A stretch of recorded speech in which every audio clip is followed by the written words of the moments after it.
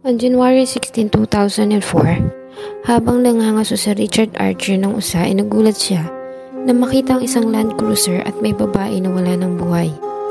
Agad siyang tumawag sa 911 at tinuro ang nasabing sasakyan. Accident Investigation Officer John Ryan ang agad na tumungo sa pinangyarihan ng krimen. Agad nilang pinag-aralan kung ano nga ba ang nangyari. Nakita nila ang isang babae na nasa harapan ng sasakyan at nakatuon sa manibela ang katawan. At doon na nga nila nalaman na ang natagpuang sasakyan ay nakarehistro sa isang doktor na si Dr. Jonathan Nyce. At ang babaeng nasa sasakyan ay ang asawa nito na si Michelle Rivera Nyce. May mga nakitang patak ng dugo ang mga otoridad sa pintuan ng sasakyan ni Michelle na ayon sa kanila ay duguan na ito nang ito ay ipasok na sa sasakyan. At ang mga natamo nitong sugat ay hindi umaakma sa aksidente. May nakita din silang bakas ng sapatos na papalayo sa krimen at hindi ito umaakma sa paa ng biktima. Ano nga kaya ang nangyari sa kababayan nating si Michelle Rivera Nyce? Si Michelle Rivera Nyce o Michelle ay pinanganak sa Bantang Bukidnon sa Mindanao. Ngunit dahil sa kahirapan ay lumipat ang pamilya niya sa Orion, Bataan. At dahil dayuhan sa nasabing lugar ay hindi naging madali para sa kanila ang makakita ng magandang hanap buhay. Tanging pangingisda ang naging hanap buhay ng kanyang ama at mga kapatid na lalaki. Nahinto din sa pag-aaral si Michelle nang siya ay nasa unang baitang pa lamang sa kolehiyo. Dahil siya hindi na siya kayang paaralin ng ama. Kaya lumawas si Michelle ng Maynila at nagtrabaho sa isang department store para makatulong sa mga magulang. Noong mga panahon yun ay uso pa ang pen pal at isa ang 19 years old na si Michelle na humaling dito. Naisip niya na pag nag-asawa siya ng banyaga ay maiaahonan niya sa kahirapan ang kanyang mga magulang. Kaya naman agad siyang nagpakuha ng litrato sa studio at nagpatalathala ng ads sa isang magazine. Likas namang maganda ang dalaga kaya naman madami ang nahumaling dito ng mga kalalakihan at agad itong nakatanggap ng mga sulat. Marami ding Pinoy noon ang lumiliham at nagkakagusto sa dalaga, ngunit naging mailap ito sa kagustuhang makapag-asawa ng isang banyaga.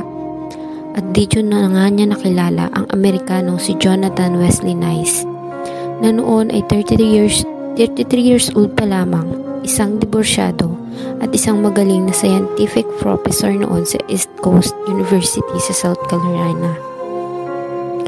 Halos isang taon din umanong nagpalitan ng liham at tawag ang dalawa. At noong June 1990 ay pumunta si Jonathan Nyce ng Pilipinas at nakipagkita sa nobya. Makalipas lamang ang isang linggo ay nagpakasal sila ni Michelle sa Bataan noong June 11, 1990. Si Michelle noon ay 22 years old pa lamang. Nang bumalik si Jonathan ng Amerika ay naiwan si Michelle sa Pilipinas dahil sa hindi pa naaayos ang mga papeles nito. After almost a year ay sumunod na rin ito sa asawa sa California noong April 19, 1991. Tinira siya ni Jonathan sa isang malaking bahay sa North Carolina na nagkakahalaga lang naman ng $800,000. Noon ay naitatag na ni Jonathan sa ang kumpanyang tinawag nilang Epigenesis Pharmaceutical. Kaya naman, lahat ng luho ni Michelle ay kanyang nakukuha. Ganon din ang pamilya niya sa Pilipinas.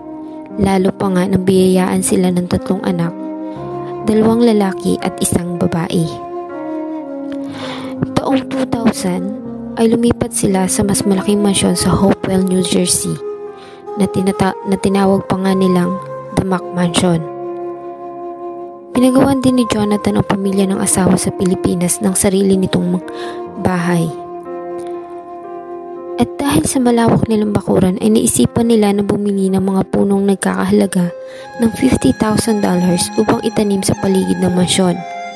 At dito na nga nila nakilala ang Guatemala National na landscaper na si Alexander Castañeda o Miguel de Jesus. Dahil sa bata at may magandang pangangatawan at tsura, ay nahulog ang loob dito ni Michelle. Hanggang sa sila ay palihim nang nagkikita sa labas at nagtatalik ng hindi nalalaman ni Jonathan. Ngunit ito ay nalaman ng asawa kaya agad niyang kinausap si Michelle. Pero nangako naman si Michelle na nahihiwalayan na ang lalaki. Alang-alang lamang sa kanilang mga anak. Pero hindi ito naging madali para kay Miguel de Jesus at patuloy pa rin itong kinukulit at sinusundan si Michelle. Kaya naman ay napilitan si Jonathan na mag-file ng restraining order laban dito. Noong mga panahong yun ay nagkakaproblema na ang Epigenesis Pharmaceutical na tinatag ni Jonathan dahil na rin sa hindi niya na-produce ang isang gamot na akala nila ay makakagaling sa sakit na asthma. Kaya naman ang mga investors ay nagkaisa para paalisin si Jonathan sa kumpanya. At ito ay lubos na nakaapekto sa kanilang buhay. At dahil sa mga patong-patong na bayarin at gastusin sa bahay, ay napilitan si Michelle na magtrabaho sa isang mall bilang isang beauty consultant. Mula noon ay naging madalas na ang pagtatalo ng mag-asawa dahil sa kakulangan sa pera. Kaya naman ay kahit na may restraining order ang korte, ay nilabag ito ni Michelle at muli ay nakipagkita ito sa dating karelasyon na si Miguel de Jesus. Dahil na rin sa mga nakalap na ebidensya nila, accident investigator John Ryan sa crime scene, ay pinatawag nila si Detective J.F. Nobel para pag-aralan ng krimen. At sa masusing pagsusuri ay lumabas sa kanilang initial investigation na ito ay hindi isang aksidente, kundi ito ay isang krimen ng pagpatay na pinagmukhang aksidente. At sinuportahan naman ang autopsy result ng kanyang teorya. Nang i-autopsy kasi ang katawan ni Michelle, ay may nakitang several head injuries. May nakita silang 4 na lacerations, 3 sa forehead area at isa sa top of the head.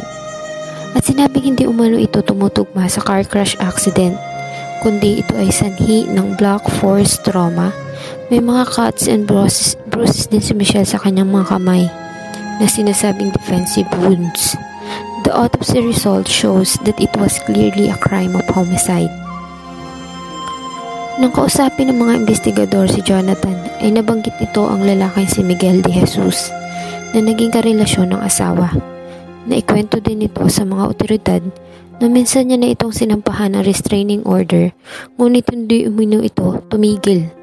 Humingi pa nga umano si Miguel de Jesus na halagang $500,000. Kung hindi ay ikakalat nito ang tape na naglalaman ng malalaswang bagay na ginagawa nila ni Michelle. Kaya naman agad na inanyayahan nila si Miguel de Jesus upang imbestigahan. Ngunit ayon kay Miguel de Jesus, ay huli niyang nakasama si Michelle isang araw matapos ang krimen. Ito ay kasama niya sa Mount Motel at hinatid pa umano niya ito sa sasakyan bago ito umalis. Lahat na maaaring maging ebidensya ay kanilang pinag-aralan, pati na rin ang gamit itong telepono. Ngunit wala silang nakitang anuman na magtuturo kay Miguel na siya ang pumatay sa biktima. Maging ang sukat ng sapatos nito ay hindi rin nagmatch sa footprints na nakita sa crime scene. Muli ay binalikan nila ang asawa ni Michelle na si Jonathan. At mabanggit nga nila dito na nalaman nila na si Miguel de Jesus ang huling nakasama ng asawa at nag-check-in pa nga sila sa Mount Motel ng araw bago ito mamatay. Agad na nag-iba ang reaksyon ng doktor. Kaya naman ay agad silang kumuha ng search warrant sa bahay ni Jonathan. Noong una ay nahirapan ang mga investigador dahil sa malaki ang bahay. Ngunit nagbunga naman ang kanilang paghihirap na makakita sila ng isang rubber na boot saw.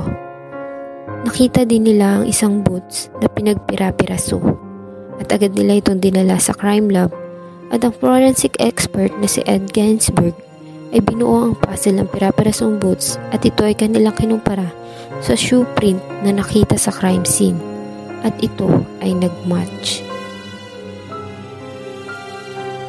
Kaya muli nila itong pinatawag at doon na nga ito umamin sa nagawang krimen. Ayon kay Dr. Jonathan, ay nagtalo umano sila ng asawa dahil sa paglalalaki nito. Nang tangka niya umano na itong lapitan ay humugot ito ng kutsilyo mula sa kanyang bag at winasiwa sa doktor. Ngunit nahawakan niya umano ito sa kamay at bewang at agad niya itong tinulak at nauntog umano ang ulo nito sa sahig. At nang ito ay nakita niyang hindi na gumagalaw at wala ng buhay, ay agad siyang nag-isip ng paraan. Binuhat niya umano ang katawan ng asawa pabalik sa sasakyan nito at dinala niya sa Jacobs Creek. Iniupo ang asawa sa driver's seat at naglagay ng ice pick sa brake at pinatakbo ang sasakyan sa creek upang magmukha umano itong aksidente. Dahil sa kanyang confession ay agad siyang inaresto at kinasuhan ng second-degree murder.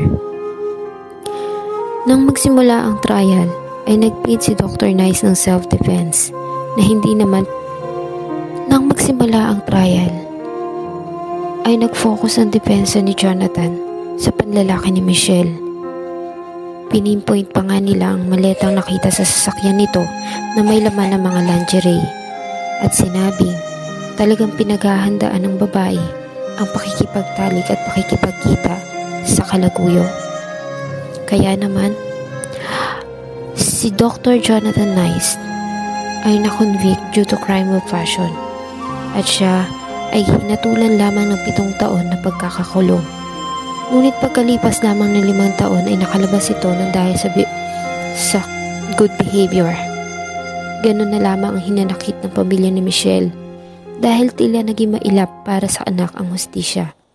Ang mga anak ni Michelle ay nakasakustody ng pamilya ni Jonathan, kaya naman sobrang lungkot na nangyari sa ating kababayan. Sadyang ang makapangyarihan ang salapi. Hey, it's Kaylee Cuoco for Priceline. Ready to go to your happy place for a happy price? Well, why didn't you say so? Just download the Priceline app right now and save up to 60% on hotels. So whether it's Cousin Kevin's Kazoo Concert in Kansas City, go Kevin, or Becky's Bachelorette Bash in Bermuda, you never have to miss a trip ever again. So download the Priceline app today. Your savings are waiting. Go to your happy place for a happy price. Go to your happy price, Priceline. Prescription products require completion of an online medication consultation with an independent healthcare provider through the LifeMD platform and are only available if prescribed. Subscription required. Individual results may vary. Additional restrictions apply. Read all warnings before using GLP-1s. Side effects may include a risk of thyroid C-cell tumors. Do not use GLP-1s if you or your family have a history of thyroid cancer.